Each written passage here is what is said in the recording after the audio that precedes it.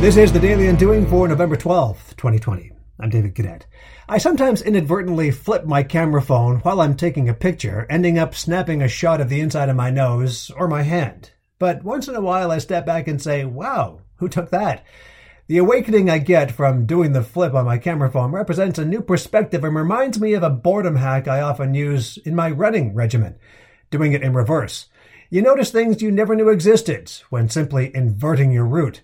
Same thing for breaking up the monotony of a regular drive home or trip to the grocery store. In this time when many of us are still in our homes for work, breaking up boredom is actually becoming more of an imperative to maintain sanity.